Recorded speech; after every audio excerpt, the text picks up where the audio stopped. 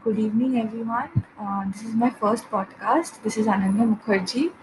I'm a 21-year-old electronics and communication graduate, and my hobbies. I wouldn't get into the hobbies because I really didn't get much time for all these years to pursue my hobbies really. So I would say that I'm someone who gets indulged like deeply into what she loves doing.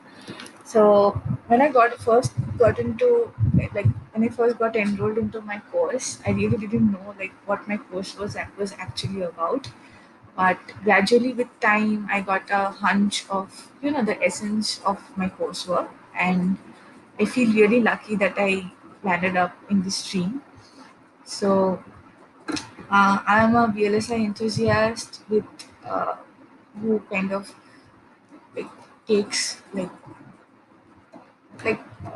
interest in the VLSI industry and its functioning of its branches really seriously.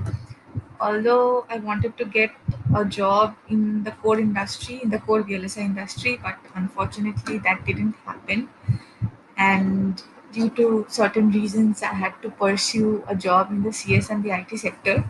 So I believe that each and every stream in engineering has its own essence, and people shouldn't be really imposing the fact that being an engineer means that you need to code, because there are like plenty of other branches that have their own functionality, and like people can pursue even if they don't know about it, because like the mainstream media, the mainstream orthodox society of our country thinks that being an engineer means you can hack into Facebook accounts, which is completely a hoax.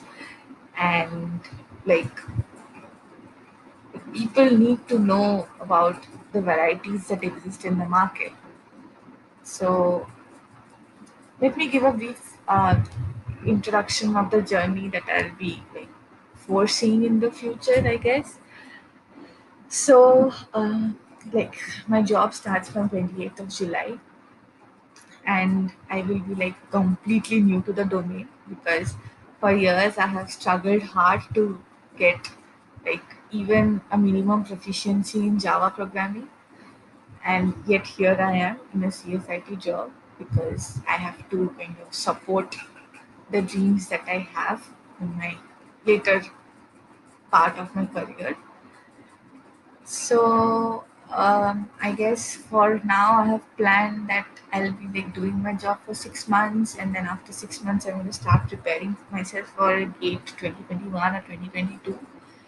I've been really lacking the motivation all these years to find a clarity with what I want to do with my life.